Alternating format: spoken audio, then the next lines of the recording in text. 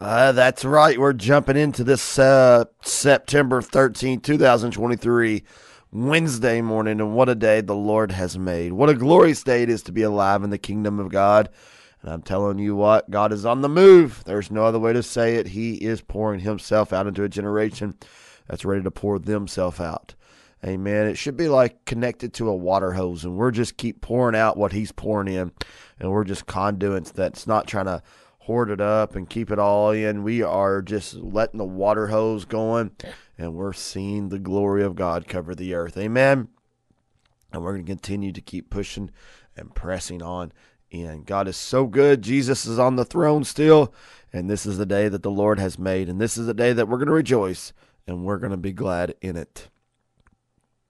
Hallelujah. It's Wednesday, and it's going to be, actually, let me just clarify this real fast if anybody's interested. I know last night was supposed to be the last night, but we are going to go one more night tonight. Brother Lance is staying for one more night, and we're going to continue to go. So if you know anybody that don't know Jesus, if you know anybody that needs a touch of the Lord, if you know anybody, and we don't say that lightly, like what we're seeing at the altar right now and what we're seeing God do in worship services and after the service is just, I don't know how else to say it. It is absolutely amazing. People's meeting Jesus. People's giving their hearts, surrendering their hearts again to him. People's getting healed. People's getting set free. It is absolutely amazing what God is doing at this moment. And if you need anything, if you don't know him, I want to invite you to know him. And if you have something that is tormenting you and is an inhibitor from you serving Jesus, he will remove that inhibitor. Amen. He's not a sugar daddy. He's not just put a quarter in the gumball machine and gets it out. But if there's an inhibitor preventing you from growing in Jesus, serving Jesus, loving Jesus, and doing what Jesus called you to do, I'm telling you, he'll remove that inhibitor every single time. And he's Amen. A good, good God. He'll take the impossible and make it possible. So, Hannah, how are you doing? I'm good. I'm very just filled with gratitude and joy for what God is doing. And speaking of removing inhibitors, this morning I was thinking about generational curses and how the Lord, I truly believe, and that was my prayer last night with my little brother. Actually, we were just together weeping at the altar, praying, Lord, break every generational curse in our family, on both sides of our family, on all sides of our family. And so this morning that was fresh on my mind. And I know my brother, for example, that the Lord has already broken generational curses. He's already broken generational curses off of me, and I want any generational curse to continue to be broken, because I used to not really pay attention to those, but you will see, if you pay attention to cycles in your family that have repeated and repeated and repeated, a lot of times you can, that will signify a generational curse. And so, but I'm just thankful that he's the chain breaker and nothing is too big for him. No curse is too strong for him, because, I mean, just like we talked about during deliverance, Jesus saw Satan fall like lightning. And who do we think is behind the generational curses? So I'm just encouraged. And last night, I don't know if it was Aaron. I don't know if it was Lance. Honestly, I was just in the presence of the Lord. Don't know who's talking. I just know somebody's talking. But was just starting to, I don't know. I just felt the faith rising in the room. And somebody was like, just start declaring, praying with faith. And so I just really felt the shift there, and I do believe faith is rising. And I think sometimes we settle for a smaller level of faith because we have such a capacity to have faith, and it's because of the Lord. He gave us that faith. Like he's the reason we even have the ability to have faith. But I'm done putting limits on God. I'm done putting limits on what he can do, who he can save. The person that we think is the most far gone in the universe is the very one he could be bringing back tomorrow. That's right. You think about faith. We were talking about that the other day, and I was telling somebody, I said, how do we get faith? Faith comes by hearing, and hearing of the word. When you start absorbing the word of God and you start believing the Word of God. Amen. It's like you start swelling up, and you just feel like, you can do anything. And I think the body of Christ for so long has lived underneath where they should be. Yep. And I'm sitting there thinking the latter rain is going to be greater than he said he'll actually pour out the latter and the former. Yeah. And I'm like, Lord, I want to be, I just let us be walking like the former rain first. I don't even know what the latter rain's going to look like. You know what I'm saying? I mean, I want to let's see what the early church believers walked in, the church fathers. Let's walk at least where they're at. But then he says, I'm pouring out the latter rain. What's that going to look like? What's the latter and the former being poured out at the same time? And I'm like, Lord Jesus, I can't wait. What we're seeing is just the beginning. I keep telling people, I said, these last 3 nights, I can't even fathom or tell you what the Lord's doing in people's hearts, and my heart and everyone's hearts. And there's just a hunger and a desperation for God. And I believe there is something happening and shifting in the atmosphere, not in this church or building and all the churches that were involved, but in the cities. Yeah. I think that prayer that Lance had said, and it just, like he said, I feel like we can just pray and God's going to infiltrate all these places, and wherever they're at, God sit upon them, sit upon this, and I almost, it gives you new perspective. Yeah. When I was driving through town coming here this morning, and I got behind some school buses, and I just started looking, I was like, man, how many of these kids don't know Jesus? And how many of these parents waiting out here with their kids, do they know Jesus? And we have the answer inside of us. Yeah. So, I think it's just that I believe that's where the harvest comes in. As the Bible says, the harvest is plentiful, but the laborers are few. Yep. And I keep thinking, Lord, just raise up the laborers, because they're here. They need to be raised up. Yeah. And don't be worrying about how you're going to go out to do it.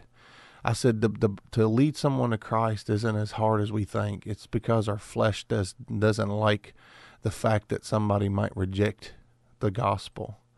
But Jesus said, go into the world and preach the gospel. That's what he gave us the Great Commission. He told us to do these things, to lay hands on the sick, they shall recover, to cast out devils, to do all these things that I see that let's start doing it. Yeah. Let's be the people of God. Let's not be scared no more. Let's not be worried about what happens and if they reject us or if they might think something of us, because if you're a dead man there, you can't do nothing to a dead man. And when we lay it all down before the Father, when we lay it all down, it's like when Jesus said, I have to get that scripture, but I'm going to misquote it real bad, but present your body as a living sacrifice, which is holy and acceptable. And that's our reasonable service. That's what it says. Our reasonable service is to let our bodies be a living sacrifice for God. And I'm just thinking, Lord, just what could we do if we just did this and turn from our wicked ways and turn to the Father and allow the Holy Spirit to come in and welcome him in and fill us up, and the fire of God be poured out upon our lives. And I think what we could do, we could see this great harvest that we're already seeing it. We're already seeing it, but this is nothing compared to what's about to take place. Yeah. And so I think you're right on. I think we need to forget all of the doubt and all the worries of everything we've ever believed growing up in the church and growing up in the world, and just start to do it.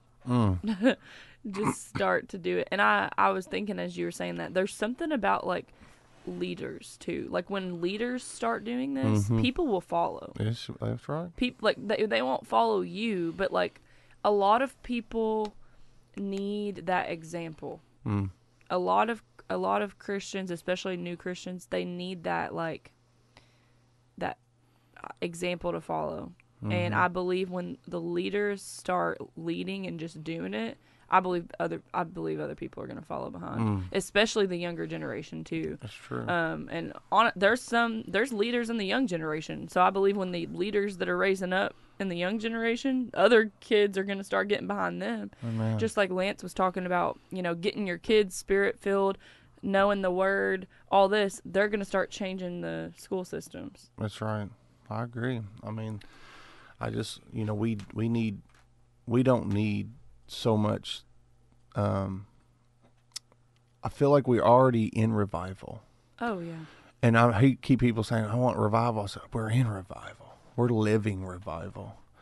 But now what we're looking for is an awakening, not just of the hearts of people, but an awakening in our generation, an awakening in our world, an awakening in the nation. And we can see a revolution take place, and a revolution like we've never seen. And I believe it's going to be the Joel 2, what we're seeing, that your sons and daughters shall prophesy, and your old men shall dream dreams, and your young men shall see visions. It's happening. We just want to spread it. We just want to. It's like wildfire, but it's just like you take a piece of wood, and a lot of times we have a lot of wet wood out there. A lot of times people's got wet wood, and it's hard to take fire on wet wood. But when that wood is dry and it's hungry and it's thirsty, and that fire begins to go, it'll catch on like wildfire. It don't take long, and when the wind of God comes to blow, it blows on that fire, and that ember, it just spreads through, and it just spreads quickly. And I just want to see that happening, and I know it's already happening, but I want to see it just not at the churches involved. I want churches that maybe not even involved that's been happening here. I believe this is bigger than just the cities here. I believe this is God's is anointed this state of Kentucky. I've said this for years, and that picture on that wall in there, that the state of Kentucky is in the shape of a key. And I believe that there's a reason for that. It's the key to the nation. It's pointing to the heart of the nation, and we're going to unlock those things everywhere. Amen. And there was prophetic words that's been spoken over the state of Kentucky. There's deep wells in the state of Kentucky. And not that it's about the state, but God's going to start something here that spreads through the states. And I believe that the deep wells of the Cane Ridge revival, and even Kingswood, and all these different places, that the revivals were so thick, and just there's the tangible presence. I remember listening to an excerpt about the Cane Ridge revival. People were coming in like wagons, and like they were falling off their wagons before they even got to the church house, because the glory had actually went past the four walls of that place and was out into the places around and surrounding. And this one guy says, in his own words, he said it looked like a war zone when he came to. He says, I looked across the field and across that church. He says, even before you got there, people were laid out in the field. It looked like a bomb had went off. Wow. But they were just praying and worshiping because the presence of God was so strong. And this one guy said, nobody led them to the Lord. It was just an encounter with the Holy Spirit, and he was saving them right there in the middle on the way there. I said, people are like, well, how do they know the gospel? I said, Jesus can minister to them just as much. I said, he sits there and talks to them. That's what he does. I said, we can't just think that God can't do things like this. He can reveal himself. He reveals himself, just like he did Paul. Now, there's still a need for discipleship after that's over, but yeah, that's awesome. I mean, it's... And, you talked about revival, being here, which I believe it's been here. Like, honestly, if we can't see that revival's here, there's something wrong. Mm-hmm. So, and we need to jump in the river. We need to get in. But I don't know. The Lord's just been speaking so much to me, and I think Lance mentioned this too last night, that we are revival. Like we are revivalists. Like if we are born again, if we're filled with the Holy Ghost, we are the revival. Like we should be bringing revival everywhere we go. That's right. And we should have been doing it our whole time of being born again, but things happen and culture starts to infiltrate and backsliding and all these things. But I think what's happening now is there's so many people that are carrying revival that are waking up, and we're seeing this because there's a body that is arising, a remnant that's arising, and actually starting to pour themselves out as a drink offering, like we've talked about. That was awesome. During the crusade. And, you talked about the wet wood too. And I don't know, I was also thinking about that, pouring yourself out as a drink offering, because if we're still full, like, we have to pour ourselves out, continuously keep pouring ourselves out before the Lord. And then once we're empty, that's when that fire can ignite again, and then keep burning and spreading to everybody. And then as we pour ourselves out again, we got to keep refilling, keep rekindling the fire. That's what you got to, because we're created to be filled up and poured out. That's what we're created to do, because that is exactly what Jesus did. Yeah. He poured himself out. He poured himself out upon this earth. He poured himself out into you and me. He said that I go to the Father because I'm sending you someone, because greater things shall you do, because I'm going to be living in you now. Yeah. And it's not just one man walking full of the Holy Spirit. It's going to be many. And what things shall you do? Because it's like, whoa, what we're going to see is amazing. All these people who grasp hold of this and take hold and take heed and are filled with the Holy Ghost together, what can we do? Yeah. And what is it? The Bible says 1,000 can put, or one can put 1,000 to flight, 2 10,000. Well, that don't make sense. 1 to 1,000. You think 2 would put 2,000, but it multiplied by 10. So I'm sitting there thinking, like, whew, what can we do, Lord? Yeah. If we have a whole remnant, and that's where I'm speaking to today, is that remnant people. You're that one that nobody else understands. You're that one that knows there's something more.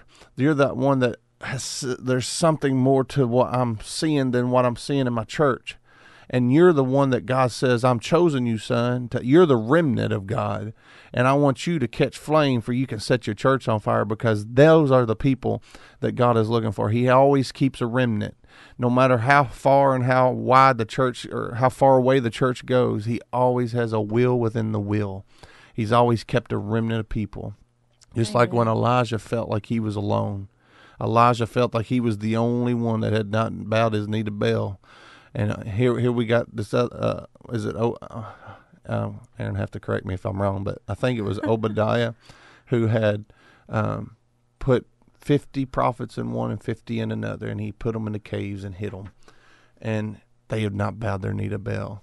And the Lord says, don't always, basically in my own words, do not think that you're the only one, because I've always kept a remnant. Yeah. And from that day forward, and I believe when Elijah went to the cave and he come out, he didn't come out the same, because of when he heard that still small voice. He wrapped himself in the mantle.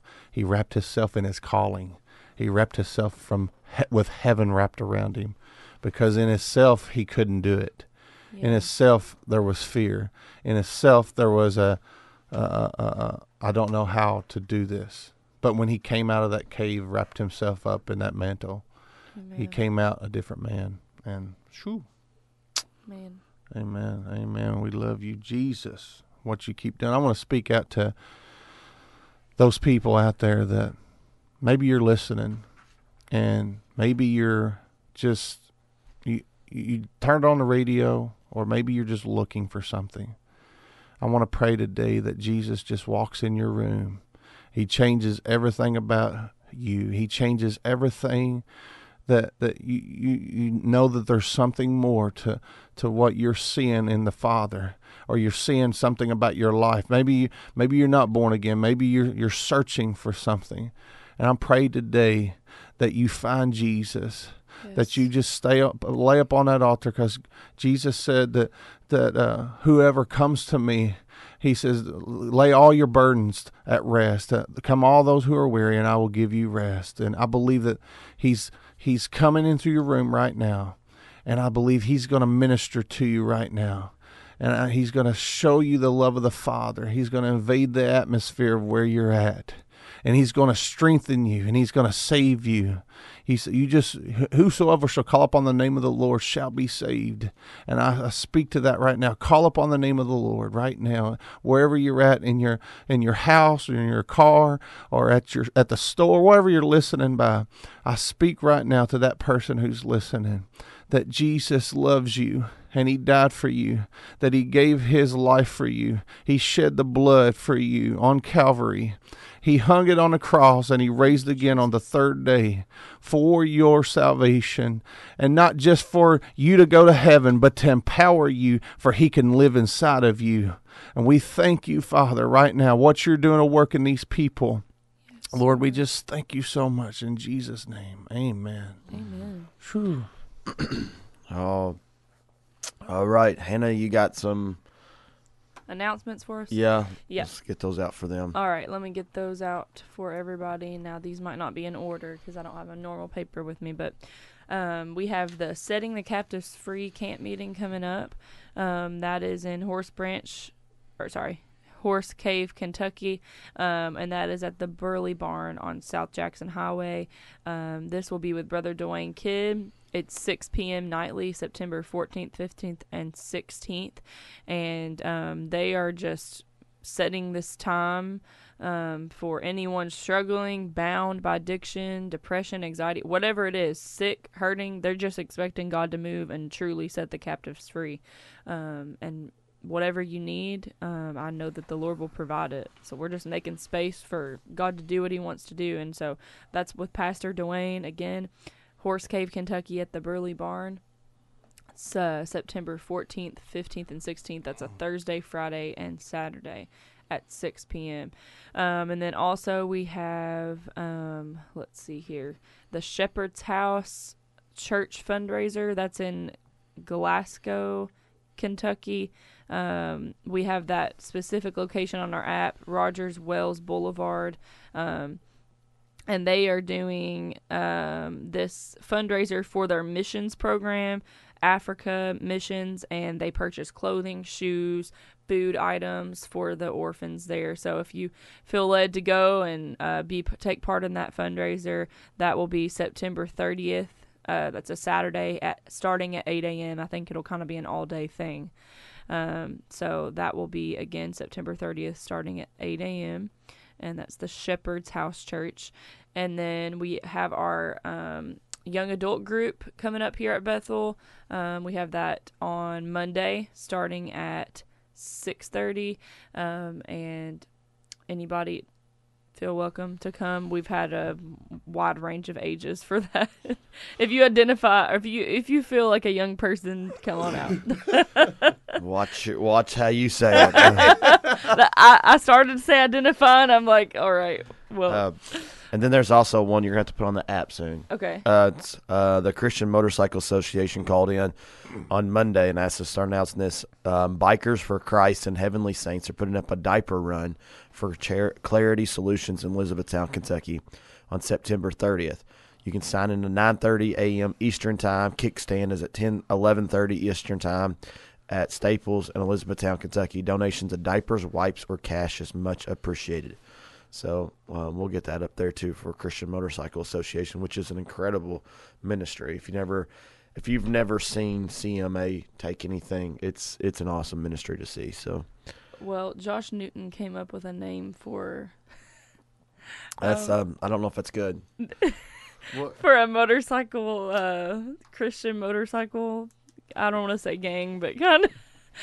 Well, we had those shirts in there that said Holy Ghost Gangster, so we were joking about it, and I think he said Holy Ghost Riders. Yeah. So that was good. Well, actually, I think that's all of our events coming, or all of our announcements coming up. Other than we again tonight come out 6:30.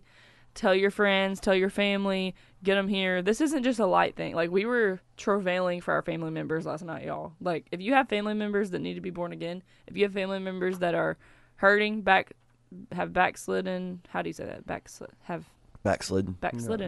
Yeah. All of the above, bring them out here. Yeah. And we're expecting great things. And then again, our Box 2 Radio Share-a-thon, it's coming up soon. It just keeps creeping up here. But again, the Box 2 Radio Share-a-thon is the Wednesday the 27th, Thursday the 28th, Friday the September 29th, and then that's from 7 a.m. to 5 a.m. So we have a whole 3 days of some awesome time with the Lord, with guests, and we're looking forward to it. Laborers rising for the harvest, gathering the harvest share-a-thon, and so make sure you tune in for that and be praying about how you can give, whether it's partnering in prayer, whether it's whatever way that you can give back to this ministry, that it's here for all of us. It's not just here for this local community. It's here for all the areas. What's all of our areas? Owensboro 98.3, Highsville 91.1, and Glasgow Litchfield, Hardinsburg 91.5.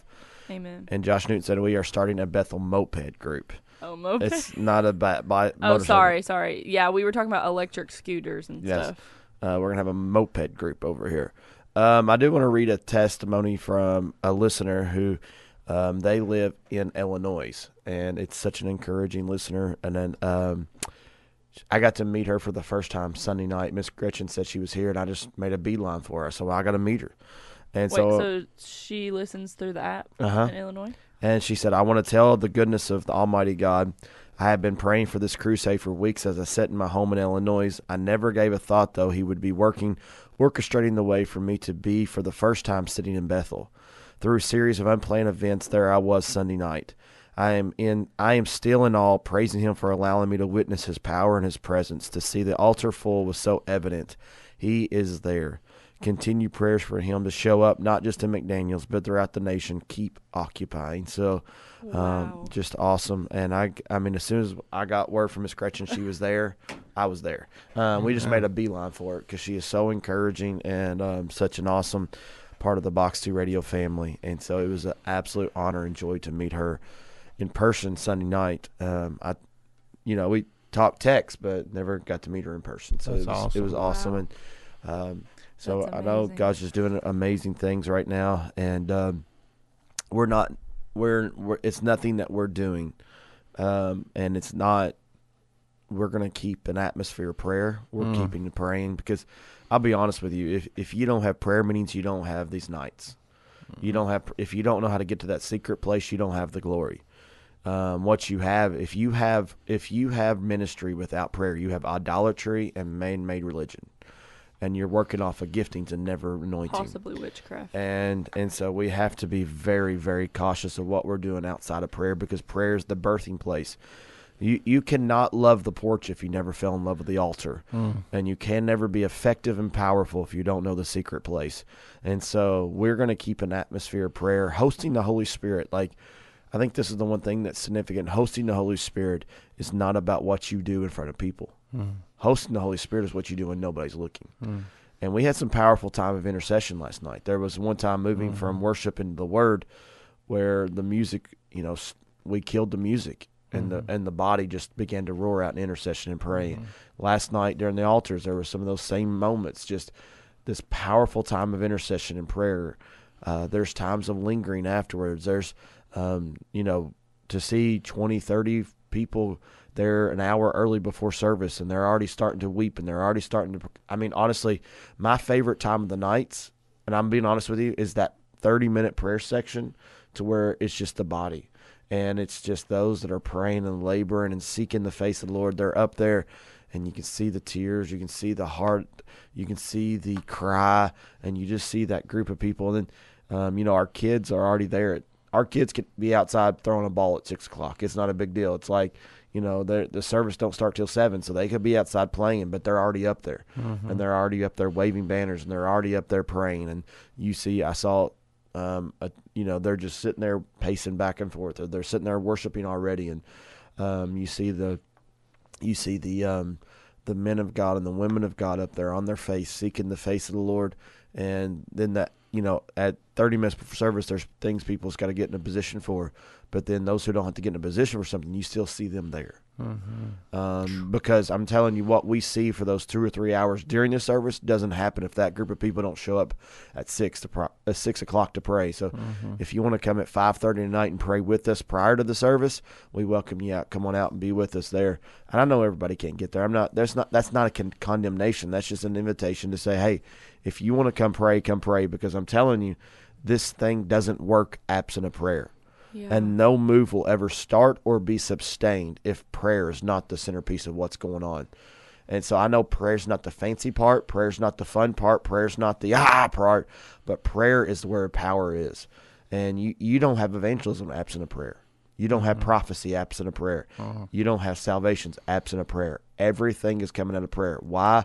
Because prayer shows our utter dependence on Him to move and not on our ability to perform.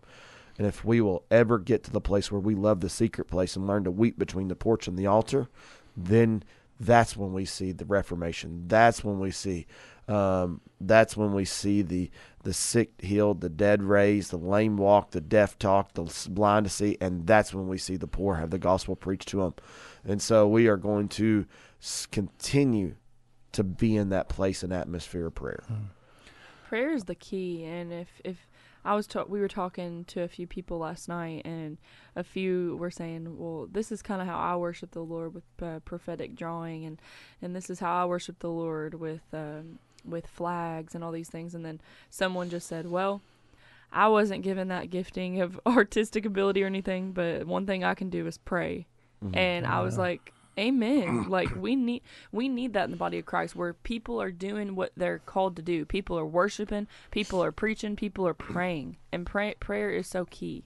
So never underestimate the power of prayer and the intercession. I mean, I know we got to go to break, but I just want to say this to anybody out there that hasn't came, and I know if you can't come tonight, that's understandable. But I'm just telling you, when you walk in, as soon as you walk in, it's just like He's there. I mean, it's like there's just this, it's tangible. It's a tangible anointing. You can just reach out and grab it. And that's what I sense so much when God begins to habitate on a place. His tangible anointing comes in. And it's just like, it's different. It's different. And I said, we're going to guard this thing. We're going to guard it, and we're going to protect it. And we're, like Aaron said, like a dove on the shoulder. We don't want to do anything to let it go. And we're going to be like Jacob. Yeah. And just, and I know we won't talk about this the whole time today because we got some stuff to cover. But I will say, pray for us that we would make the right decisions. Brother Lance and I and Billy and some other leaders, we're behind the scenes figuring out how to move forward with this, because tonight's the last night, as far as we're understanding, tonight's the last night of the Harvest Crusade, but it's definitely not the last night of what God's doing in this region. And so we are praying into it and seeking the face of the Lord, how to continue to move forward and how to keep moving forward with that. Now, what we do here, we will continue to host the Holy Spirit. Amen. We will continue in prayer. We will continue in evangelism. We will continue to do what God has called us to do here. But I know that we are called to have a part as this body and as this region and as even this Box 2 radio network. We're called to have a part in this movement. And so we're just praying how to facilitate this and how to guard it ferociously but hold it loosely. And because one thing we are not going to do is control it. We are just saying we want to have the ability and the willingness and the grace to say yes to whatever God's doing. And how can we move this forward? God, give us wisdom. Just give us wisdom, because we know He definitely is moving, and we just want to continue forth, whatever that looks like, whatever it sounds like. But our biggest thing, and me and Brother Lance and Brother Billy and a couple of the team yesterday, as we sit down, I told them my heart, and this is all of our heart. We don't want to do a good thing. We want to do a godly thing. Burnout happens when we do good things that we think's godly things, but God never called us to it. True. And there's good things that we're all doing that is good, but it's not godly. And so what we want to do, it would be easy. with what we're experiencing right now, it'd be easy to say we're just keep going every night. We're going to keep going, but we're wanting to know what's the God thing, because when the glory's here like this, service is never what you're after.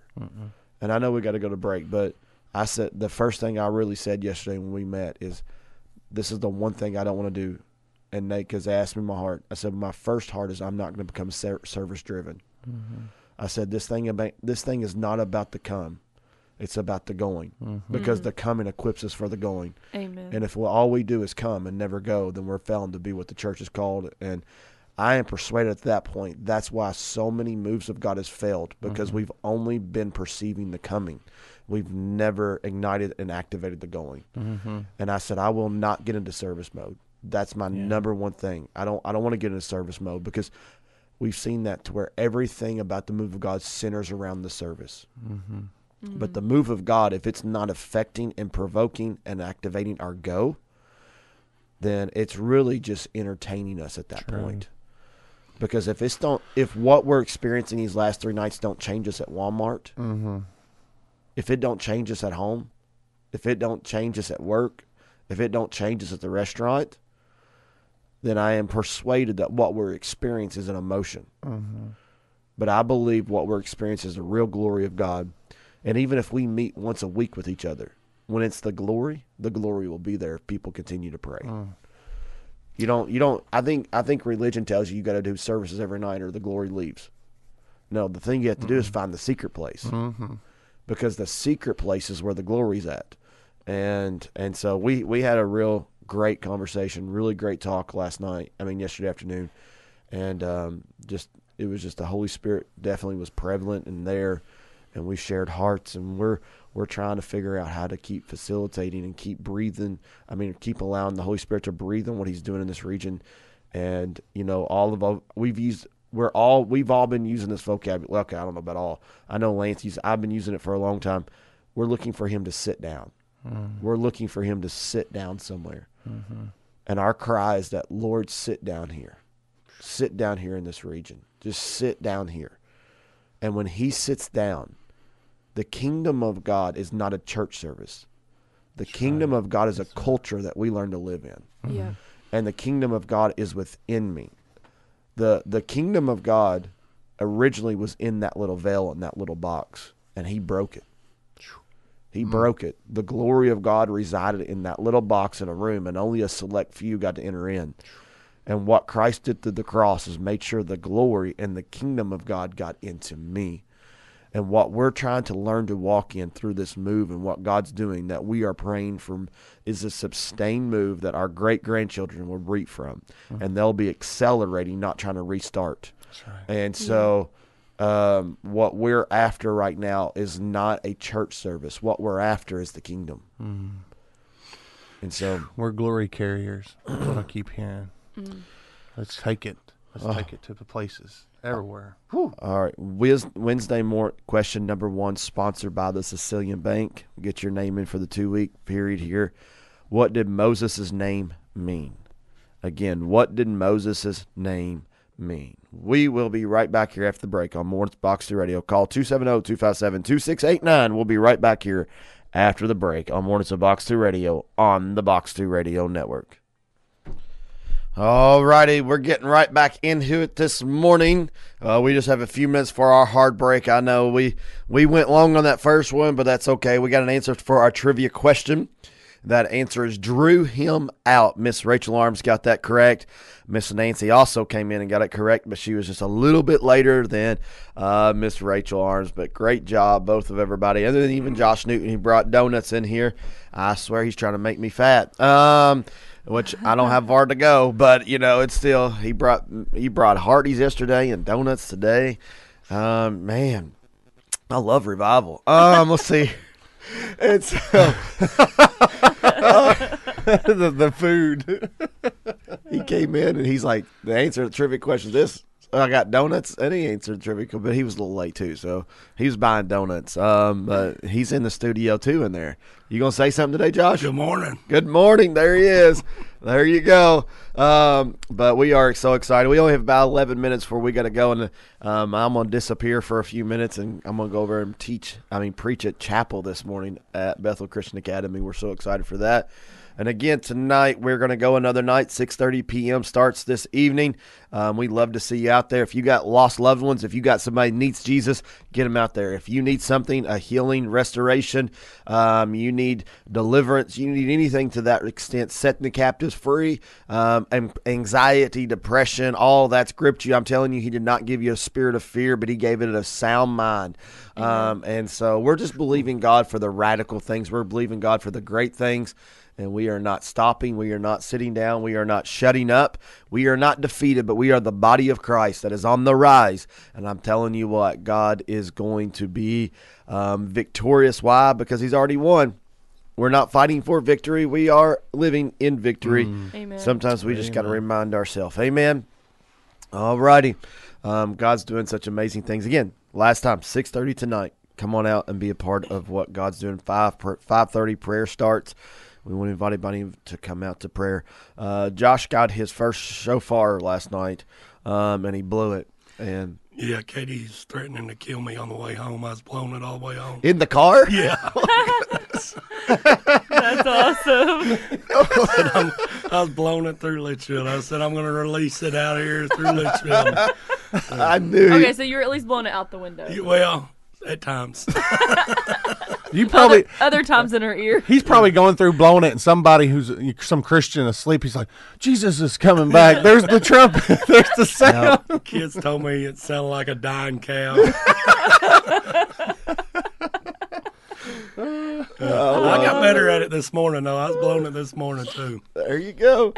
I tell you one, and I know a lot of people's, pretty much heard about Mr. Tim, Miss Betty, and our heart's still with them, and we're praying for them, and we want to, it hurt my heart so much the other night, but after the fire was starting to be contained, they were able to get inside, and they were seeing if there's anything salvageable, and there was just a few, very, very few items that was.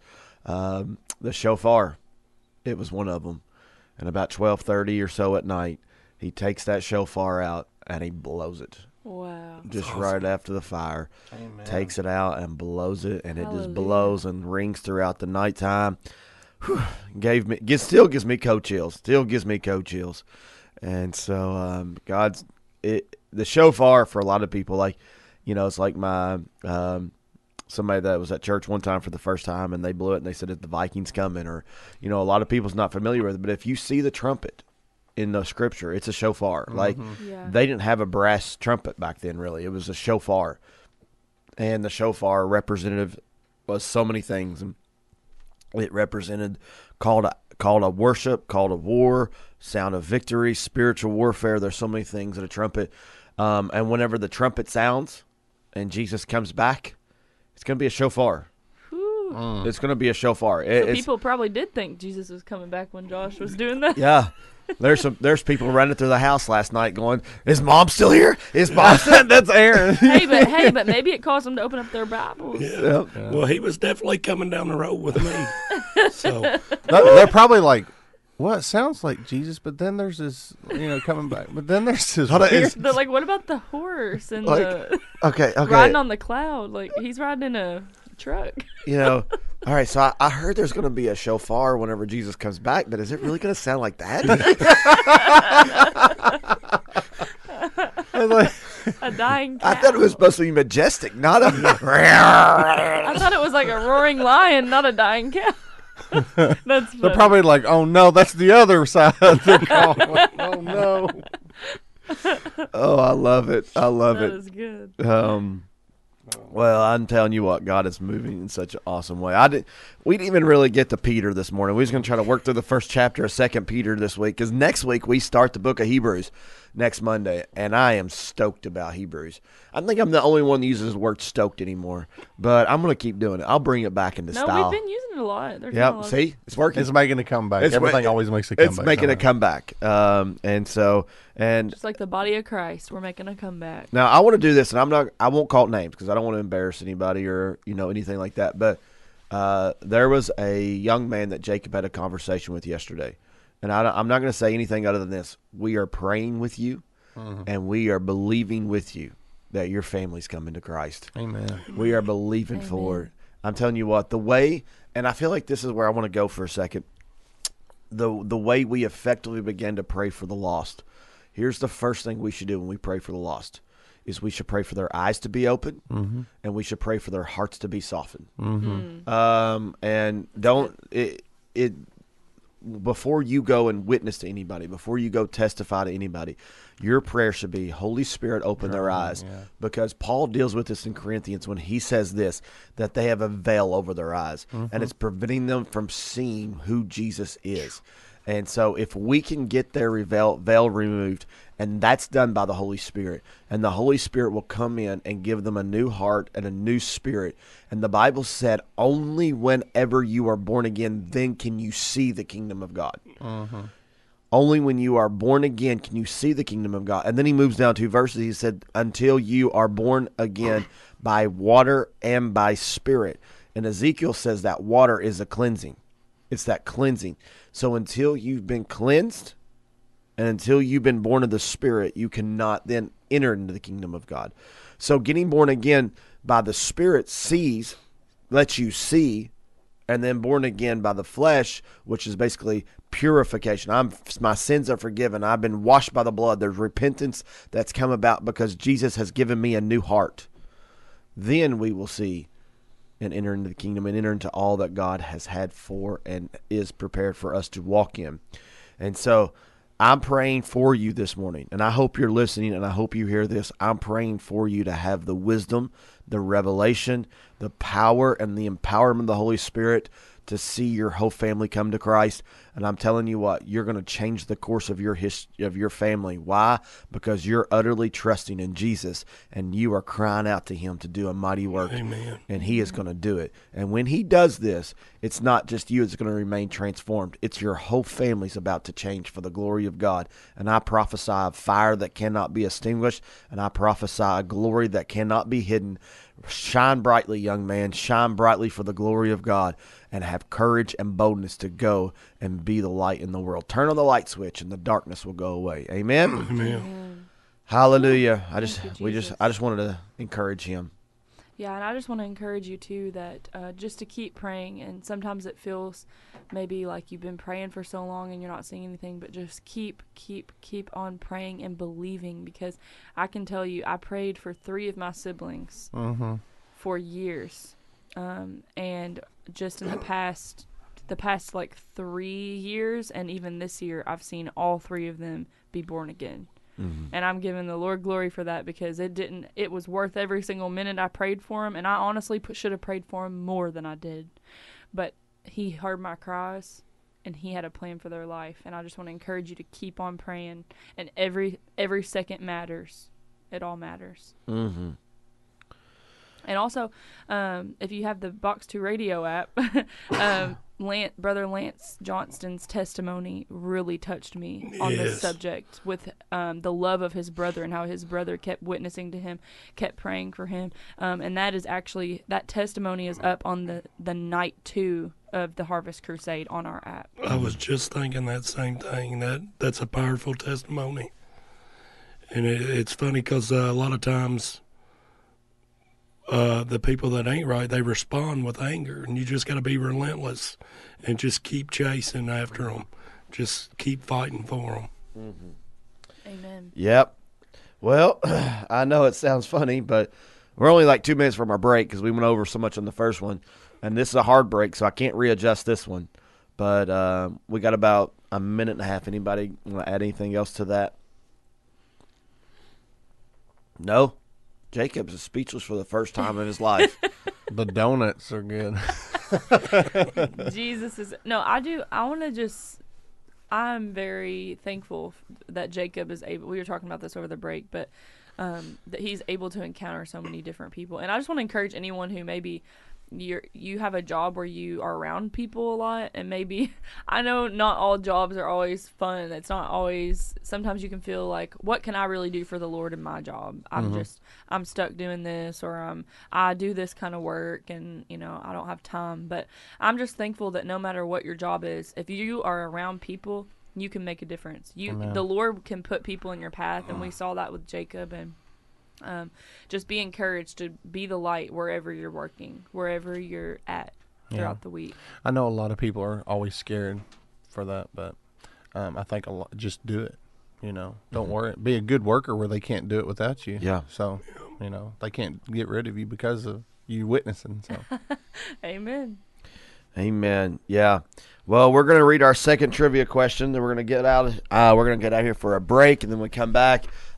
Jacob, Hannah, and Josh, you going to stick around with them? Yeah, I'm going to stick around. All right. We got to be politically correct on the radio, okay? All right, I'm going to try.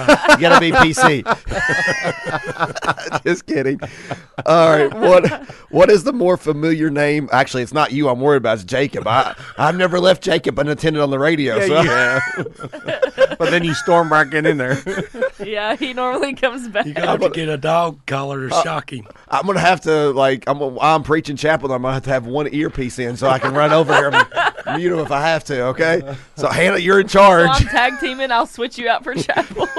All right. What is the more familiar name of Hadassah? What is the more familiar name of Hadassah? 270-257-2689. We will be right back here after the break on Mornings of Box 2 Radio on the Box 2 Radio Network.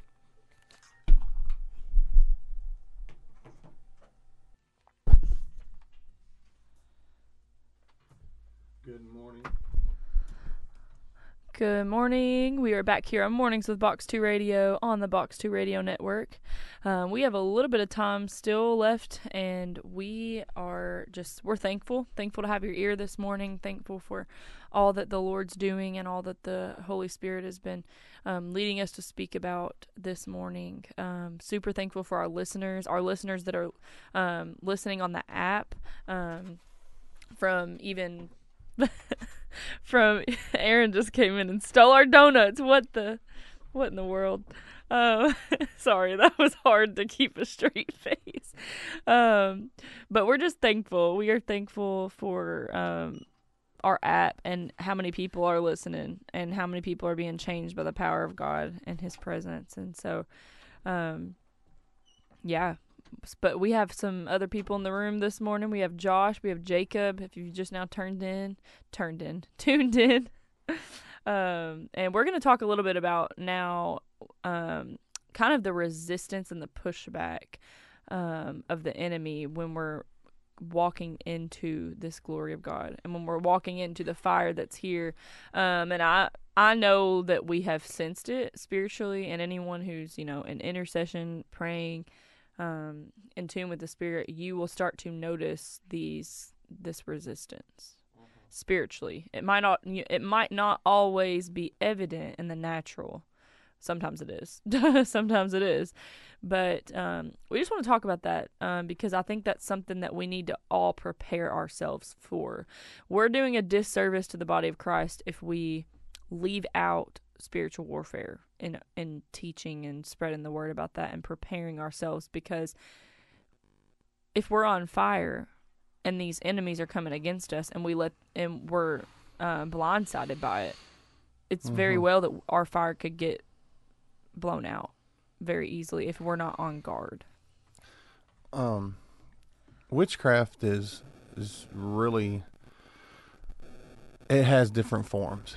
I mean, not everything when we're dealing with witchcraft always is a practicing witch or somebody who is, we think of a witch like what we see them as, the big hat and like this, or in this, what do they call them, a coven. Yeah. And that we think that they're these weird, and there is covens of witches out there that pray against stuff like that. But a lot of times, more than some, when you're dealing with witchcraft, it's unknowingly these people are walking in that. Yes. Yeah. And they don't understand what they're being used by, and a lot of times that they'll try to come to interrupt places and services, and they'll try to come in to cause just a division, or even some manipulation. Yeah, it's manipulation, and rebellion is the sin of witchcraft. Yeah. So we got all these things going on, and they're sent by the enemy to disrupt things. Now, they know they don't go after the strong vessels most of the time, because they know that comes back on them, and it's harder. They can't attack those who are engulfed. Now, they can try to send like a spirit against you, basically like a lying spirit, and to kind of convince you, or even irritable stuff. Like if they can't get you to fall into sin, the enemy will infect you with the wrong spirit.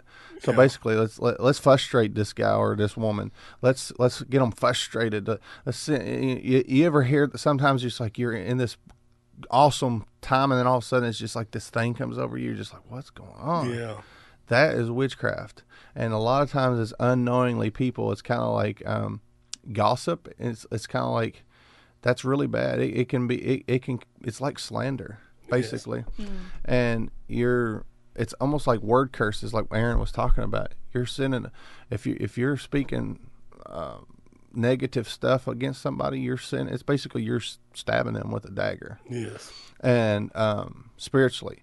And I know there's not a lot of teaching on witchcraft so much, and we don't want to just sit there and talk about it all the time, but like Aaron says, we got to know our enemy. And if we don't know that witchcraft exists, then you got another thing coming, because the Bible's full of it. Yeah. And they always copycat stuff. They're always a copycat. They can't ever create, because they were created, they're not creators. And only the Spirit of God can create. And so they mimic, and they twist things, and they turn things. And a lot of times when I see in a service, if you ever see me pacing in a service, it's most of the time fighting that in intercession I'm dealing with witchcraft or pushback. Usually, like if I'm pacing, like going behind or walking around, and it's nothing to do with that. It's just that's how I deal with it. I'm sitting there. I'm going to surround what I've been taught by even people today. Like I've heard there's a strategy in war that you allow the enemy to come in, basically to encamp you, so it thinks he got you. So what you do, but you already have sent people around, so encompassing that enemy. So you're going around this camp. They don't even know you're there. They don't. I mean, they kind of do, but it's almost like you let them close in to think that they got you, and then you just come in like a flood. Because, I mean, it's kind of like, I always said that scripture that says when the enemy comes in like a flood, he can't come in like a flood like that. I always turn it around. When the enemy comes in like a flood, God will raise up a standard. Yeah. So we're flooding the enemy, not him flooding us. Yeah. And so I said, we're going to flood the enemy with he ain't going to be able to fight against these things, because when we're sitting there and I'm allowing okay, God, you just begin to expose every little thing. You begin to expose the darkness in the room. And we're not there to expose that person per se, because we want those people set free. We want them set free from whatever they're dealing with. But that enemy, he is poking us. It's almost like poking, like Aaron said, you poking the bear. You're poking places. And I think that's what when he's trying to find a crack in your armor. Yeah, that's what he's doing. And I even go back to listening to an old guy named John Ramirez that I listened to quite a bit. He said he always looks for leaky vessels. Yes. And there's a lot of leaky vessels in the church. And I'm sorry that may offend people, but we have a lot of leaky vessels. Yeah. And he could enter in, and he can. I mean, I was a leaky vessel at one time. I'm sure all of us was. Yeah. And it just takes that encounter to wake you up. Yes. That's my prayer, is that people would be awakened, because them are the hardest ones to receive, the ones that think they're okay. Yeah. They're a lot harder to hear the word than the lost sinner, True. Yeah, and honestly, it's good to be aware because I'm going to be completely transparent. Actually, yesterday, I was starting to kind of what you were explaining, like feeling something that, like, I was feeling joy, but then I started feeling something else. I started feeling like frustration and like insecurity and all these things, and I'm like, where is this coming from? I had to just go get on my face, like, Lord, anything that's not of you, get it out. But honestly, I wasn't even thinking about. At that moment, I wasn't thinking about the pushback and what the enemy is doing and the witchcraft and all those things. And so I'm aware, and that's the awesome thing about talking about these things, because we can bring awareness to it and we can be on guard and expose the enemy for who he is and what he's doing. Because the more that we know what the enemy's doing, the more we can be on guard and not have an open give any place to the devil, basically. True. Well, the one thing that I will say is to speak to anybody out there that has that, they have that insight, they have that discernment. It's time for the intercessors, it's time for the prophetic people to be called. I'm giving that invitation tonight. I'm giving that invitation, or this morning, to all those out there who you're hearing this stuff and you're sensing this stuff. God is calling you to be a watchman. He's calling you to be that one who says, okay, you're not alone, because there's people out here, because this has been confirmed to me 3 times about what happened last night, what we were sensing. And because what happens is the enemy wants you to feel like you're the only one that feels it, or maybe it's you, because that's what he does. So I'm saying right now, we're going to develop a team that we can say, hey, brother, did you see that tonight? Or you can go to that and say, hey, like I did last night, I said, Joe, we got to pray. I looked over him because, I was like, I didn't want to bother anybody else, but at the same time, I felt like the Lord says you need to gather the people who know what's going on. You need to. It's almost kind of like if you're in a battle. If you're going to battle, you got your generals, but you got your generals say, hey, Lieutenant, hey, we got a problem over here. We got the watchman on the wall. The watchman. So it's kind of like I'm giving a signal to you and you and you and you. Hey, let's encompass this thing. Let's surround this thing. Let's put an end to this thing, because it's coming to an attack. And then really the intercessors are going to war and pushing back. Yes. And that's to me, intercession is and worship. Well, worship and intercession are pushing back the darkness. Yeah. I mean, when I used to when Gene Bailey came, he was he used to study the revivals of old, and he says the most forgotten people, but not in God's eyes. He says everybody sees the ones who preaches, and the one who goes forward, and the ones who speaks, and everybody wants to go to them because they're at the forefront, and these are the leaders. But he says the ones that are really doing the hard work in between. And I'm not saying the leaders ain't doing it, but because most of them are called to be intercessors anyways. But he says it's the intercessors behind the veil, basically. The ones that are pushing and, feeling the weight, and they're pushing against whatever the enemy's trying to do, and they're breaking through the walls. It's kind of like they're just pushing. And he says those are the ones. Because I remember he says when that guy at Azusa Street, before he came, a week before, he sent his intercessors to that place to prepare that place for when he came, that he was able to not have to battle up against the wall, but there was an open heaven already. And I believe that's where we're seeing right now is the prayer of the people in this area have been praying for a long time. Yeah. And the prayers of the saints are there, and they broke through. And now they got his team to come in, and they begin to pray, and they broke through. And it's almost kind of like now you have an army who's broken through the barrier, and that's why we're starting to see the glory come in. But what happens is the enemy has infiltrated people, and he'll use people because it's the people, and then that's when they're going to get set free. Because the only way for him to actually enter into a place like that, he has to illegally enter. So he's illegally entered through somebody who's walking through the door.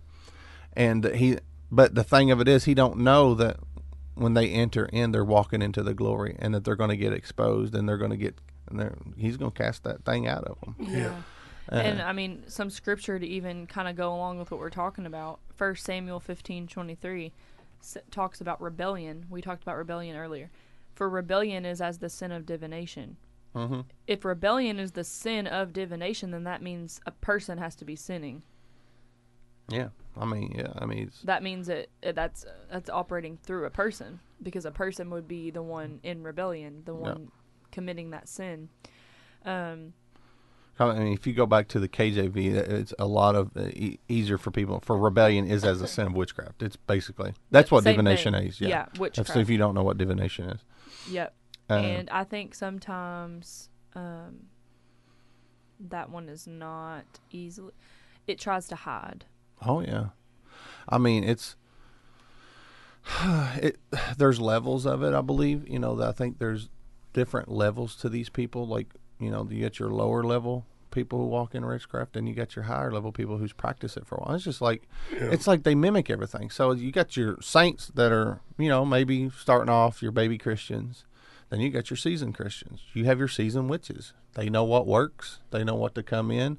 They know what they basically use the same tactics because they know, hey, well, we'll try this. Well, this don't work. I'm gonna try this. I'm gonna try this. That's how they operate. It's like that. When I go back to John Ramirez, he said, I remember people paying me. He said, I used to be paid to just kill people. Basically, he said I would be paid to. He said I would actually take like this. I think it was a coconut, and he would open it up, and then he would start writing stuff on a piece of paper. And he would write fear, anxiety, and he'd start writing all these things and throwing it inside this coconut, and he'd seal this coconut up. And he said that coconut represented their mind. So he was casting all these things in them. He said he had all the stuff that he needed to cast this stuff on people. And he would build this coffin for them like he was going to kill them. And he would put them in it. He said that this stuff that he was casting on them, and he said he would pray for 10 hours a night. So basically he would go in at 7 o'clock and at night to 5 o'clock in the morning and pray that those people would have nightmares, that they would basically be driven to insanity to either kill themselves or send somebody in their path to where they would be in that place at the right time. That's what they do. That's just that's how they operate. And then we're talking, this is a higher level guy. He was probably one of the highest level warlocks in the land. And I remember him saying he got mad at this one guy. He got so mad that he said, this guy came by. He's like, I just did this flick of my wrist. Like I was casting something on him. And he said, it came back and hit him. He said, about broke my back.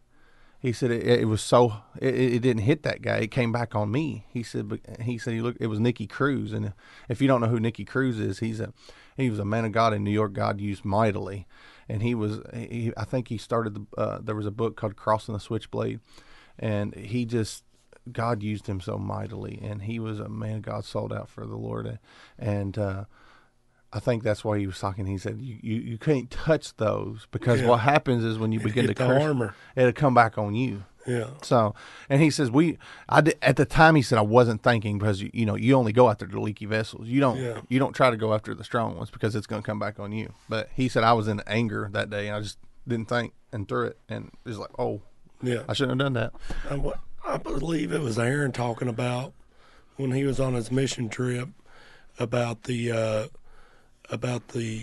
people, the witches and stuff. They would go after the ones with the little light and not engulfed. I believe that was Aaron. Damon Thompson was the one who, it was called the Warlock. It was a message that he preached. That's what Aaron, he's played it here at Bethel a couple times. Really? But basically he said that this witch guy, he said they would come to services.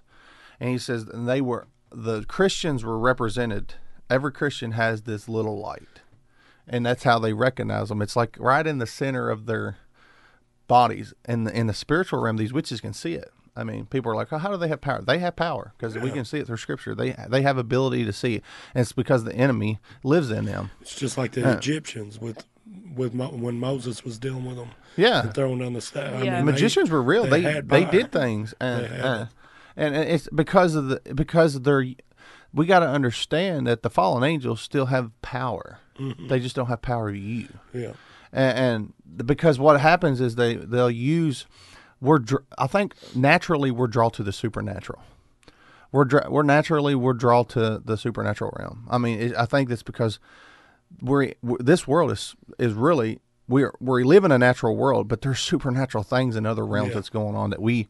And our eternity is supernatural. Our eternity is supernatural. So Either you're going in heaven or hell. So we're drawn to it because we're actually longing for it. Yeah. And the ones who are drawn to the dark side are actually longing for the supernatural in Jesus Christ and eternity with Him, but they just don't know it. Yeah. So many people are drawn to the dark realm and the supernatural because there is that unction inside you. Because to me, it's hard. It's easier for people to believe in demonic realm than to supernatural in the demonic realm than it is for them to believe in the Holy Spirit.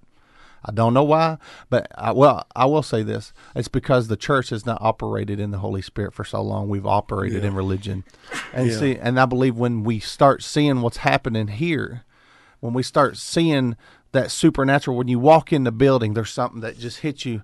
The Spirit of God, it just overtakes you. It's like this. It's just coming. That's the Holy Spirit. It's the Holy Spirit that has dwelled, and it's just sitting above the church, and it's just hovering. And I think that's where people, they want that, but the church has not walked in that. And people are like, well, we're just waiting on God. I said, no, I'm sorry. God is waiting on you and me and everyone because He's already finished what He was going to do. Now it's up to us. And I said, it's like people are like, well, we're just waiting for God to come to us. I said, no, He's waiting for us to come out. He says, pour out. That's what, the whole message was, pour yourself out. Yeah. Because what is in us is the hope of glory. Yeah. So awaken that within you, pour out of you. And I believe, I didn't mean to chase a rabbit here, but I believe that's why people are walking and seeing more darkness is because the church hasn't given them the light. We haven't turned on the light. That's what Lance was preaching about. And also, when it comes to that, when you were talking about how John Ramirez, when he was a warlock, would pray from 7 at night to 5 in the morning. That's dedication. That's consecration. It's for the dark side, but that's why. And I'm preaching to myself because it's very hard. I've always struggled with discipline. I will be honest and transparent. Yes, I will step up and lead when I will do what the Lord tells me to do, but it's a lot easier to do what the Lord's telling you to do when you have accountability. Yeah. And when you're alone at home and you're tired, and I will admit, I've not always been obedient in waking up and praying. Yeah. But it's so important, and that the Lord keeps bringing it back to my attention over and over and over and over. And it's so important because look at all that the dark side, the dark realm accomplishes from staying up in those hours of the night and praying over people. Yeah. That's why God's people are called. That's why there's the different watches over the night. And we can go into that too.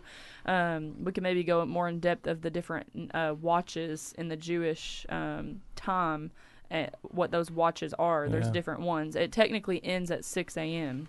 And I think it starts at midnight, but there might be an earlier one actually that starts before midnight. But the importance of that is because we are called to push back the darkness. Yeah. And if they're praying against God's people and praying against the world, then Christians need to be awake and praying in the Spirit to fight these things off. And even I was looking up some different verses, but even here in Luke 21, Jesus is preaching and saying, but stay awake at all times, praying that you may have strength to escape all these things that are going to take place and to stand before the Son of Man. But watch yourselves, lest your hearts be weighed down with dissipation and drunkenness and the cares of this life, and that day come upon you suddenly like a trap. And so even Jesus is telling them, and even in the garden we saw, can you not stay awake with me? Yeah. Can you not stay awake and pray? So, and that was being on watch too, even though it was specifically he was about to be going to the cross, and he was, literally becoming sin, taking on all the sin and becoming sin. But it's just an example to us of why it's so important to be praying during those hours of the night. Yeah. Well, I mean, the Bible says he's like a roaring lion seeking who he may devour. Yeah. And I said, the word that always sticks out to me is he's seeking. So you think about a lion, how a lion goes about, he's sneaky. Yeah. He's stalking his prey. He'll look at the prey for a long time before he even goes, because he's looking for that weakness, that point where he can grab a hold of it and just tear it to pieces. That's what he's waiting he's for. looking for the moment it puts its guard down. Mm-hmm. Yep. And he's watching, and that's why the Bible says, to put on the full armor of God, that we should be able to withstand the fiery darts of the enemy. It's like, and also we need to have to be thankful for those who watch out for our soul.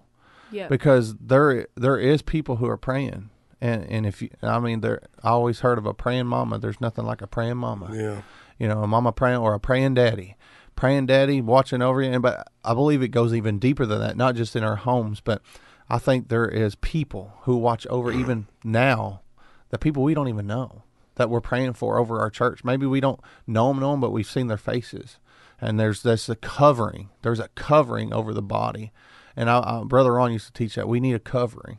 Yeah. And it never felt so prevalent till today as the covering of God that we need from the body. Yes. We need the watchman to wake up. The watcher, yeah. And that is even an example of when Jacob was talking about, the ones that were sensing things going on. It can be spiritual while we're all together gathered, but it can be when we're in our prayer closet and the Lord puts our brother or sister in Christ on our heart to pray for. I mean, there's been times that Jacob has, called me or came up to me and shared something with me that, like, he sees something over me. He sees something coming against me. Sometimes we can't always see what's coming at us in the moment. Sometimes it takes our brother that's on the outside or our sister to be able to see what's coming at us. Because it depends on where your position is. And that's why watchmen are so important, because watchmen are on the outside. That's why I think it's interesting that you all, and I saw some others, kind of walking the perimeter of the sanctuary. Watchmen watch the perimeter. They are almost like border patrol. Oh, yeah. Yeah.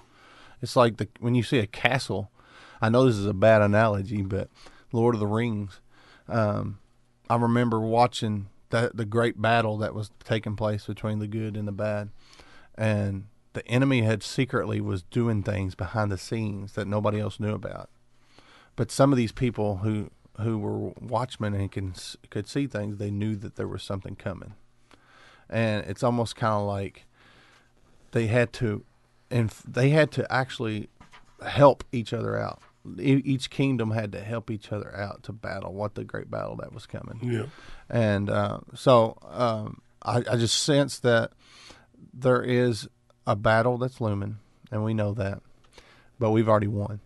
Yeah. And we've already won the war. But we have to, the strategies of war is something that we need to be able to learn and to walk in. And we need those generals and intercessors, the head intercessors that sit there. And ultimately, we know Jesus is our chief intercessor. He's always pleading before the Father before us.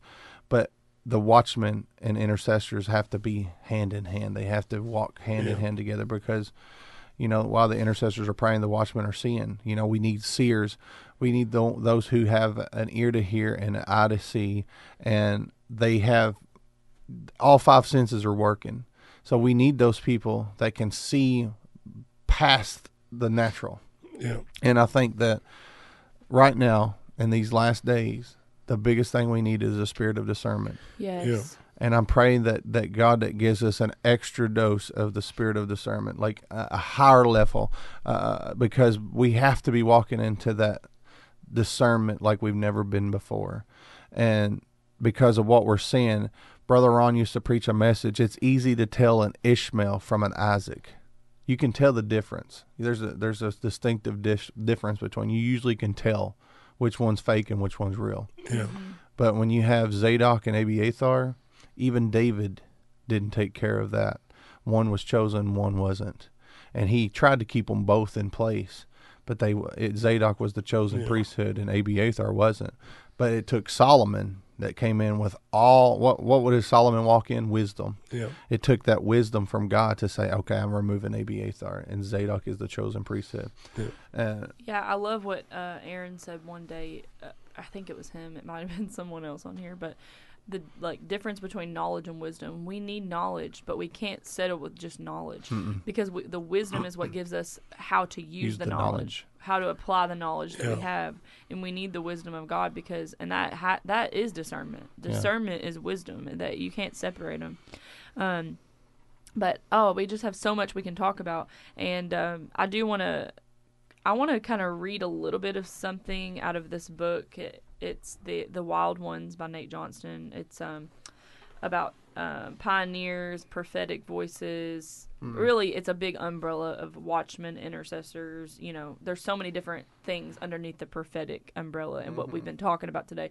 Ones who sense these things in the spirit and all of that. And really, Paul said, I pray that you all would prophesy. So it's not just like, certain people can. If you're hearing from the Lord, that is the gift of prophecy, to be able to hear from the Lord and speak the truth. And the word of God is the spoken word of the Lord written down. So if we're declaring the word, we're actually prophesying. True. So, but it can go we can have that rhema word too, where he's speaking to us. But anyways, with prophets, we see with Jezebel, she tries to cut the voice off of the prophets, tries to kill the prophets, and it's not just the person Jezebel that was in the word, but the spirit that was working behind Jezebel. Even the spirit of the Antichrist, any evil spirit that's working against Christ wants to kill the voice of the prophets, because the prophets speak and declare the truth of the Lord and the word of the Lord, and the anointing breaks the yoke of the enemy, breaks the strongholds. So. But we talked about witchcraft this morning, and that is something that the enemy will use to try to kind of. This book talks about witchcraft and hired guns. So it talks about how the enemy seeks to shut down your voice in the season that God is increasing it by assaulting you with witchcraft and chatter. And this is what Nate Johnston calls Jezebel's hired guns. Because the main purpose is to shut down your voice, but the Jezebel spirit will employ witchcraft prayers, like we were talking about earlier, and chatter to come at you from all angles until you throw in the towel. The enemy wants to wear you out and cause you to get so worn out. And I think that's what, in a move of God like we're in right now, the enemy would love to get us confused, get us frustrated, like we talked about earlier. Anything that the enemy can throw at us to stop us. Basically just wants to stop us from occupying territory. That's true. From exposing the darkness, from turning on the light switch like Lance was talking about. And again, we just talked about discernment. Nate here is talking about how in this season, a move of God, we're moving forward, we're occupying space in the land, but also expanding the kingdom. Discernment needs to be huge. Discernment needs to basically increase. We need to pray for more discernment. We need to pray that the Lord would expose the sources of sabotage, the hidden plots of slander that keep trying to take people down. And so there's so many more. There's more parts to this. He talks about copycat prophets, talks about the imitators, talks about that's why when he said that last night about we don't need what was it, we got a lot of we need participators. Yes. Not spectators. I always said there's three of them. We have spectators, then we have imitators, then you have participators. Yes. I always said that we got to be careful for the imitators, because the imitators they're doing it out of almost like a copycat. Yeah. And sometimes they don't even know that they're being used by the enemy. I've seen it happen several times. And the Lord put that stuff on my heart 2 or 3 weeks ago, just strong, and just hearing Lance and even Aaron at Sunday service was saying a lot of stuff that the Lord had just put on me really hard when I was out mowing, and I was just like, wow, and then, I mean, that's the Holy Spirit moving through the body, and He's really uniting us, and I love that. And back to what Lance was saying, or we was talking about earlier, the drink offering, pouring ourselves out as a drink offering, it's been on me. God just keeps putting it in me about John 4, whenever the Samaritan woman, or Jesus meets the Samaritan woman at Jacob's well and asks for a drink of water, and she was just shocked because Jews didn't have nothing to do with Samaritans, and he said, if you had known me and the gift of God, you would have asked me for living water. And that's what we need to get a hold of, is the living water. Yes. And do like what Lance was preaching about. Just let it just pour ourselves out. And when you have that living water, you can't help but to pour it out. It just comes out naturally. It's all you want to talk about or think about. That's where we've been for a while. We can't wait to get here. Every day I'm like, I'm at work thinking, man, I hate this job. I just want to go. I want to go up to church and be with family. And that's we've just been there for a while now, and that's where our heart's at right now. But what we were talking about earlier with our jobs, even, I don't know what your work day looks like, Josh, but I know everyone's day looks different. But even that pouring out the drink offering, I truly believe that the Lord's about to take us from the four walls to going and pouring this drink offering out to the world to witness and to share this light with people. Yes. I really think that's where we're headed. And, Aaron talked about that today with the going and the being sent. And I really think that's the direction we're going in. And even when we're not together, I know you probably still feel this, and I feel this, that we're still connected by the Holy Spirit. Oh, yeah. Big time. Oh, gosh. Even when we're in different places and we're working in different areas and things, we still thank God for cell phones that we can communicate and, social media and different things, but we're connected. Yeah. We're so connected and in tune. And the Lord could be speaking the same thing to us while we're so far away. And I'm just so thankful for that, because no matter where the Lord has us in the day, He's speaking to us. Yeah. He's connecting us. We're praying for one another. And then when we do gather back together, then it's like we're just so excited because we want to talk about everything the Lord's doing. I just want to say, because I talk to Josh daily on, it's just a trucker thing. When you get in that truck, it's a lonely drive sometimes, and that you spend your time, most of the time I'm worshiping or praying or seeking, or if I'm talking to Josh and we're talking about the Lord, I just hear people over there, how Josh has let his light shine even in his job, that I hear people over his phone, his headset, and they'll say, Josh, I see a difference in you, man. Keep up that, God's doing something in you. Man, you're different. There's something about you. And I said, that's because that's what the people of God people are supposed to see that about us. Yes. And there's something different about us. We're peculiar. We're different. There's something because like what Lance said last night, it was the reason he built that ministry was that ones that he used to hang with on the devil's side. Now they're coming to him because they want what he has. Yes. And so it's almost like provoking people. I love that. You changed, though. I know I can change. Because, it's kind of like, that's why a lot of people, I think when you see, just think Paul, when he had his radical change, people are like, you killed Christians, and now you are one yourself. And you're going to the Gentiles and you're preaching to the Gentiles after you just killed all these Christians. That I guarantee it messed people up more than we even know. God knows that there's stubborn people out there, and I'll call him out. Ethan is a very logical person. He's very stubborn, but I'm serious though. But sometimes for people, it takes that awesome testimony. It takes that obvious, that has to be God.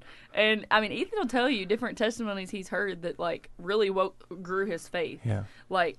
Maybe, and same with me. I'm stubborn too. We're both stubborn people.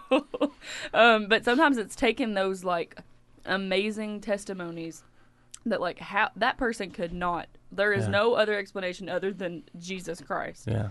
And so I think God knows the ones in our sphere of influence that need to hear our testimony. Yes. He's put us in our specific job, in our specific place, around specific people, because he knows that those people need to hear our testimony, need to have their faith built by what God's doing in our life. And I'm so thankful. Miss Nicole Taylor texted in She said, "Tell Josh others can see how much him and Miss Katie are pouring out, and it's a blessing to watch and encouraging others to press in too." Yeah, Thank you, I love the hunger that we're seeing in this move of God. Not just even at our church, but other churches. Me and Ethan, we ran into another lady yesterday. I'm not going to call her name in case she didn't want it to be talked about, but we ran into her at the Dollar General. And she's like, I'm telling all these people, like at my church and everywhere I go, she said, the Spirit of God is moving. I want y'all to come. And she said, it's different. She goes, we people are like, oh, you're just having revival meetings, you know. She goes, it's not like what y'all think on the revival. Like, I remember people are like, well, we're going to have a 7-day revival meeting. And it was just like music, preaching, and that's all it was, you know. Like, it's just extra nights for them of church. It wasn't life changing. And she says, this is different. There's something about it. And she was excited. And it was just this unction that people are hungry for something more. And I love watching people grow, because I sat back for years and I'm just like, I hate saying it, and even in my own self, I felt like I wasn't going where I needed because I let what I was seeing around me affect me. And I was like, nobody wants to do this anymore. Everybody's just doing their own thing, and nobody's hunger. And when I started, you're like Elijah in the cave. Yeah, I mean, you just wallowing in your own pity, I guess.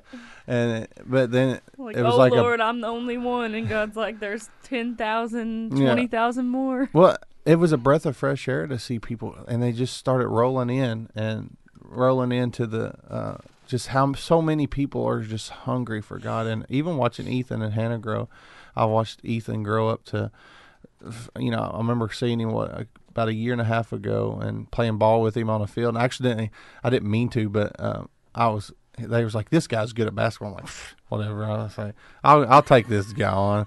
I'm this big bruiser guy. So I ended up actually hitting Ethan and knocking him on the ground, and he bloodied his elbow, and he was all bloody. And I felt like, I felt bad because I was like, my competitiveness just got like, I shouldn't have done that, and I felt so bad. And that was the first time I met Ethan. And I was like, I knew he was better than me when he come at me, and so I was like, the only thing I can do is be like a sumo wrestler and knock him down. That's what you do to Aaron too, ain't it? Well, I did that. My neck has not recovered. I said, I gotta quit. I told Braden, I said, I gotta quit playing ball because I get too aggressive. I know I'm not as quick as everybody else, but I know I can knock them down. Look, I was sitting there and I had him beat. And I was going for my drive, and I was going to go up, and he just steps in front of me, and my head hits him. And he don't budge a bit, but my neck started to crack and pops in ways I didn't know it could. And I kind of I got up off the ground. I started moving my finger to make sure I could still move because I thought I was done. Are you talking about you and Jacob? Jacob. Yeah. I mean, one of the Wrench kids called me Terminator. I'm like, I am not Terminator. You're terminating those devils. I thought I was going to have to call Katie to help me. Nurse Katie. Well, years ago, I can't remember. I think it was Micah Taylor. We were running down. Aaron might have been there, but I can't remember. But I thought we was going to resurrect him. Yes, we were running down the court, and I was running fast. Like, when a big man runs fast, he cannot stop. So I'm running down the court as fast as I can, and Micah's coming, and I'm like, I'm going to get to the ball first. And he was driving for that ball, too. And when we did, I couldn't stop, and boom, we ran in. He's laying on the ground. I'm like, Aaron's like, you killed him. He's just laying there for breathing. You're like, probably a minute. And I was like, you okay? He said, you knocked the breath out of me. I thought I couldn't catch my breath. Hey, I'm trying to segue all this. What if we ran towards the glory like that? Yes. What if we ran towards the glory as fast as we could, and then we behold it and it just explodes and knocks us on our back? Yeah. I would say I'd go segue like this. This is what it's like whenever people's going to hit the glory of God, and they're going to hit the Father because they're running as fast as they can in the opposite direction, but all of a sudden the Father's going to be standing there. Amen. And this is what we're seeing every night here at Bethel Fellowship over the last few nights is people running plumb right into the Father and falling on the ground, weeping in the presence of the Lord because I'm telling you what, God's Spirit is on the move. God's doing amazing things. He is stirring in the nation, and we are seeing the glory of God cover the earth as the waters cover the sea. And the earth is shaken, but the earth is usually shaken one person at a time. And we'll never shake the earth until our earth has been shaken. Yes. And so this is what's been happening lately. For honestly, we've seen some incredible things like we've talked about in the last 3 nights. We're going to go again tonight, 6:30. But we've been living this thing like you all said. I mean, like this is our heartbeats now. This is what our heart's groaning for, is to be in that place of presence with Him. And so Jacob's passing mints out, as everybody could just hear him popping it open in there. And so, well, I have a text that came in. Miss Gail Harrington, she says, God created us for this time, so we can tell and show these people at this time about Jesus' perfect love. What a privilege and joy. Let's get busy. I like that. Let's get busy. Amen. Well, chapel went well, so I'm glad that we didn't. Did anybody have to be muted or anything? Well, we couldn't mute ourselves anyways, even if we wanted to. They just made me not talk till you got back. No, I'm kidding. Has Miss Katie said anything over in the corner? No, we're trying to get her to. But oh, well, once you get Kath, what needs to happen is the spiritual Katie needs to become spiritual Kathy, and when spiritual Kathy comes out, every demon in hell better tremble, because I'm telling you what, the glory of God's going to come out of her mouth. And so, see, she's got this anointing. So she's is got Kathy this anointing. like the Saul to Paul? Look, yeah, God's changing her name? Saul's great. All right, Saul really wasn't that bad of a cat. I mean, he did some couple things like killing Christians. We're not saying Katie. Okay, I'm not saying Katie's killed Christians, but all right. But here at the end of the day, there's Jacob and Israel too. Look, over and over we see in the scripture where Abram become Abraham. Whenever Jacob become Israel, kind of. I mean, it was like all these things. Well, when Katie becomes Kathy, yeah, every demon in hell better start to tremble. Yeah, because she's getting her squirt gun out. Yep, and she helped pull them out of me. Everything she prayed them out of me whenever That's I right. hit them. That's right. So. See, Josh was always thought he was just picking, but I think he was prophesying. Yeah. Wow. I think it is. I'm telling you what, because I'm not trying. I saw her going to town yesterday praying, and yep. I'm telling you, God's got a plan. I saw her whole I was seeing you tremble before the Lord. I saw your whole body. Yeah. You can do it. You can do it. Come on. Yes. Even before service, you could tell she could feel something different. Yeah. I was just like, what's wrong with you? I could see it on her. Yeah. But I didn't know. But she was, I believe she was sensing it and just didn't realize what she was sensing yet. Yeah. I mean, there's been a couple of times lately that, I don't know if it was I think it was the week before last when I was preaching, and I said, I'm shaking in my boots. Like, that was not a statement. Like, that was truth. Like, I was literally there. And I think a lot of people's been there lately. Like, you're just shaking under the power of God. And people say, well, that's crazy and everything. I don't know what else to call it. Like, you're just there. And the glory of God is so tangible, and he's so real. And he is desiring to pour himself out on a generation that's asking for it. Yeah.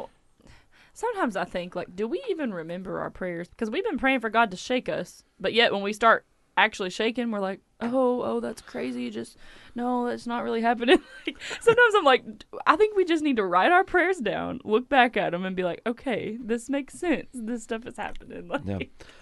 But I have heard over and over, testimony after testimony about just what God's been doing recently. And, probably the most common testimony is you just walk into the place and the presence of God is there. Yes.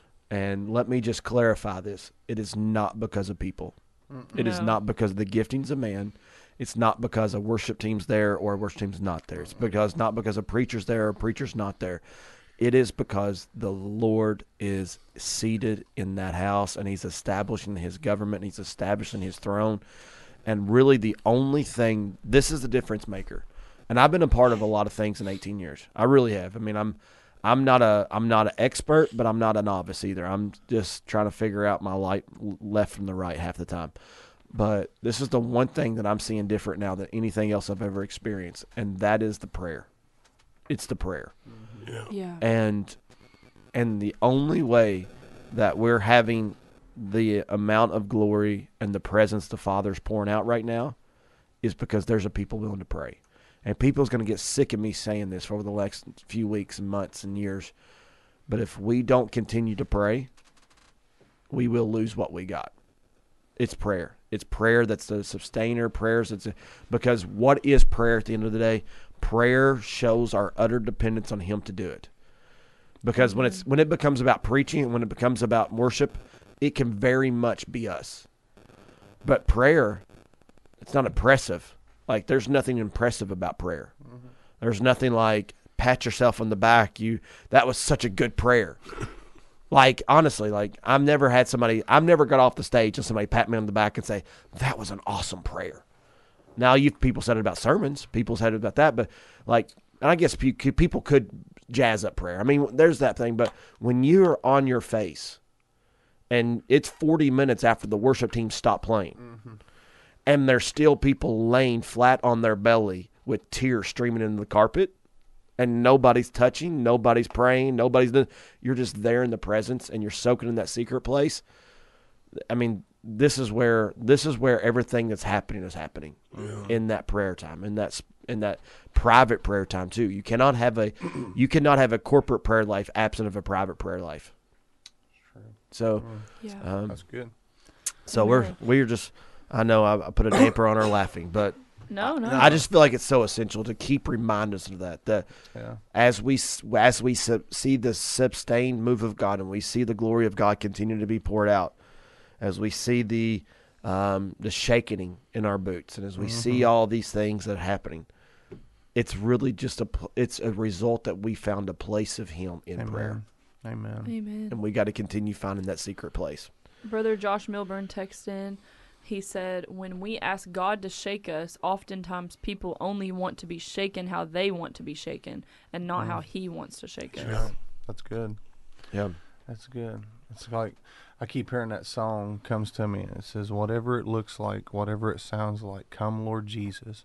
We're always looking, a lot of people are always just looking like, this is what revival's supposed to look like. It's like, we don't even really know. I mean, we know revival's happening in hearts, but we don't know what that awakening is going to always look like when this third great awakening is happening. We don't know how God's going to move, but we just say, Lord, just come.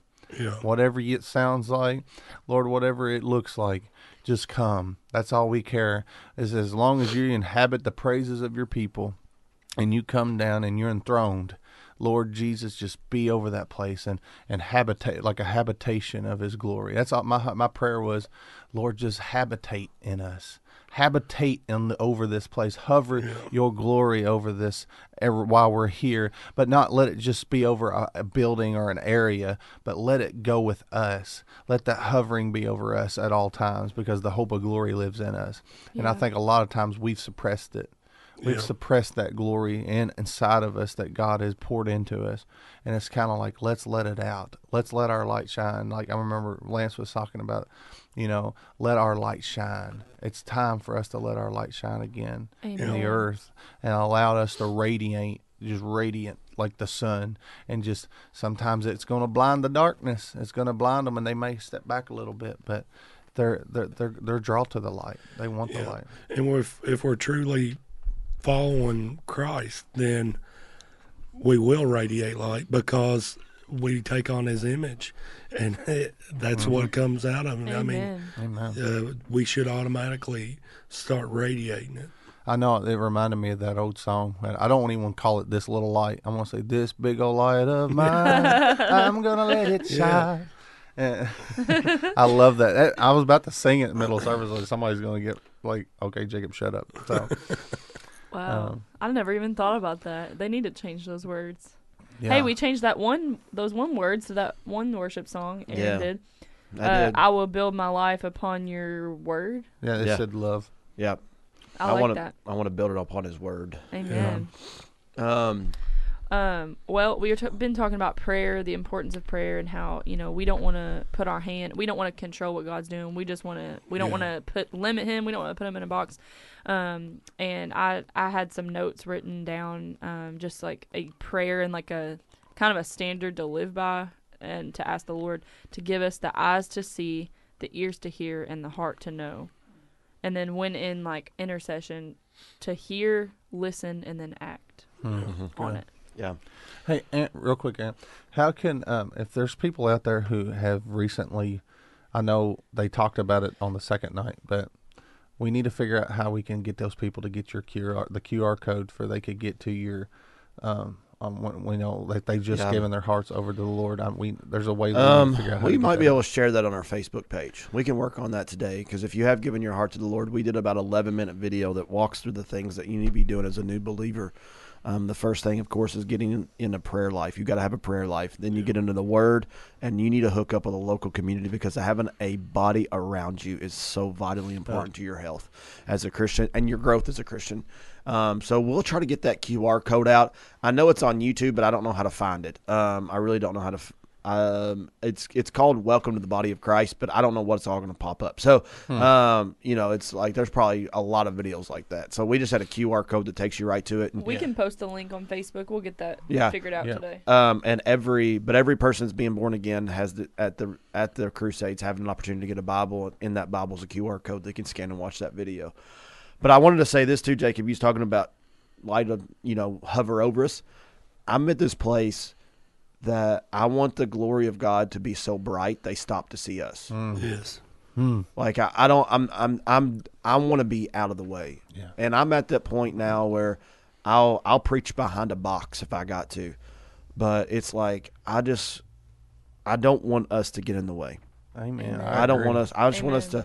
I don't want. At the end of the day, I'm not looking for Lance's name to be prayer. I'm not looking for Jacob's. I'm not looking for Hannah's. I'm not looking for Josh. And I know we talk about stuff like that. And I mean, I think it's important to understand we all have giftings. We all have our purpose. So I'm not negating that. No. But what I'm saying is if all they see is us, how can they see him? That's right. And that's it. I'll always go back to that Jason Upton song. It's like this memorial stone in my life, because that song, Dying Star, I mean, it'll wreck you. That song will wreck you. Because in that he will say, how can they see me? I mean, how can they see you if all they see is me?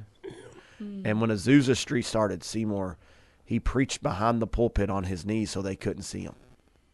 You actually did not see the guy preaching at Azusa Street. That's right. I remember that. He preached hidden. Well, did he have an eye patch on too? Yeah, well, there's a lot about that we could work out with Azusa Street. But I think the significant thing is, Lord, I don't want to see us. I don't want pride and arrogance. I don't want any other light other than him shining in this thing. And I think that's where prayer is so essential, because nobody gets glory out of the prayer meeting. No. It's all for him, and we show our utter dependence on him. So, Amen. Well, we're out of here. We got 5 seconds. We love you. Josh, thanks for jumping in. Miss Katie, you rocked it over there in that corner. Amen. Love you guys. Thank you so much for the donuts, too. It was delicious. Thank you, guys. Come out. Be with us 6:30 tonight. If you have a lost loved one, get them out there tonight. Just come kicking and screaming. I don't know. All right, but come on out. I love you guys so much. We'll be back 7 a.m. Central Time here tomorrow on Box 2 Radio here.